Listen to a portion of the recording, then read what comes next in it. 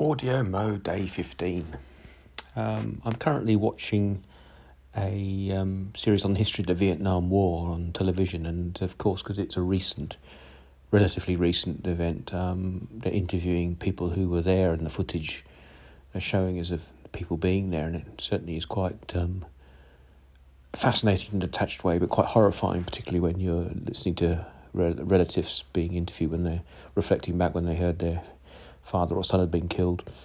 And it strikes me, one of the things that fascinates me, leaping way back into the Napoleonic Wars, it's when you first start seeing a lot of soldiers starting to write down their experiences as well. You can find quite good accounts of experiences then, and it's probably one of the first battles, wars where you got that in great numbers. Don't get me wrong, there were earlier cases, but the further back you go in history, the more you're relying on a few learned people writing their own perceptions of it. So in the Napoleonic Wars, if you, for example, I read the memoirs of Sergeant Bourgat, who describes the retreat from Moscow in the French army in graphic detail. It's quite gripping.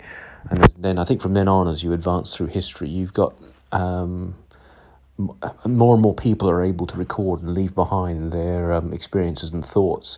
And the American Civil War was similar. There's some quite really person-eye views of what was going on. And what it brings home to me is that history is very much depending on your perspective.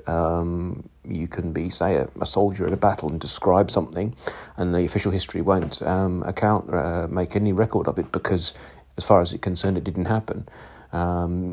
It's like you take a slightly more peaceful thing. You can watch a sporting game of football, rugby, cricket, whatever you like, and after the game, you can talk to people who've been watching the same game as you, and they'll have seen different things.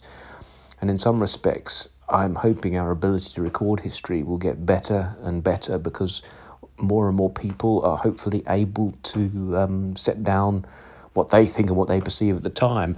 And I think that's one of the things that I like about this month of Audio Mo, because I sit there listening to all sorts of things that people have picked up and recorded and put down, and it's a nice sort of collage, a kaleidoscope of snippets of history, and I think that's a wonderful thing.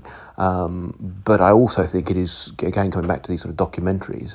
If you look at The World at War, that seminal series, I think it did in the 70s, narrated by Laurence Olivier, you had people actually involved in the Second World War being interviewed there and then, and I find that offering their reflections, and that's a powerful piece of history.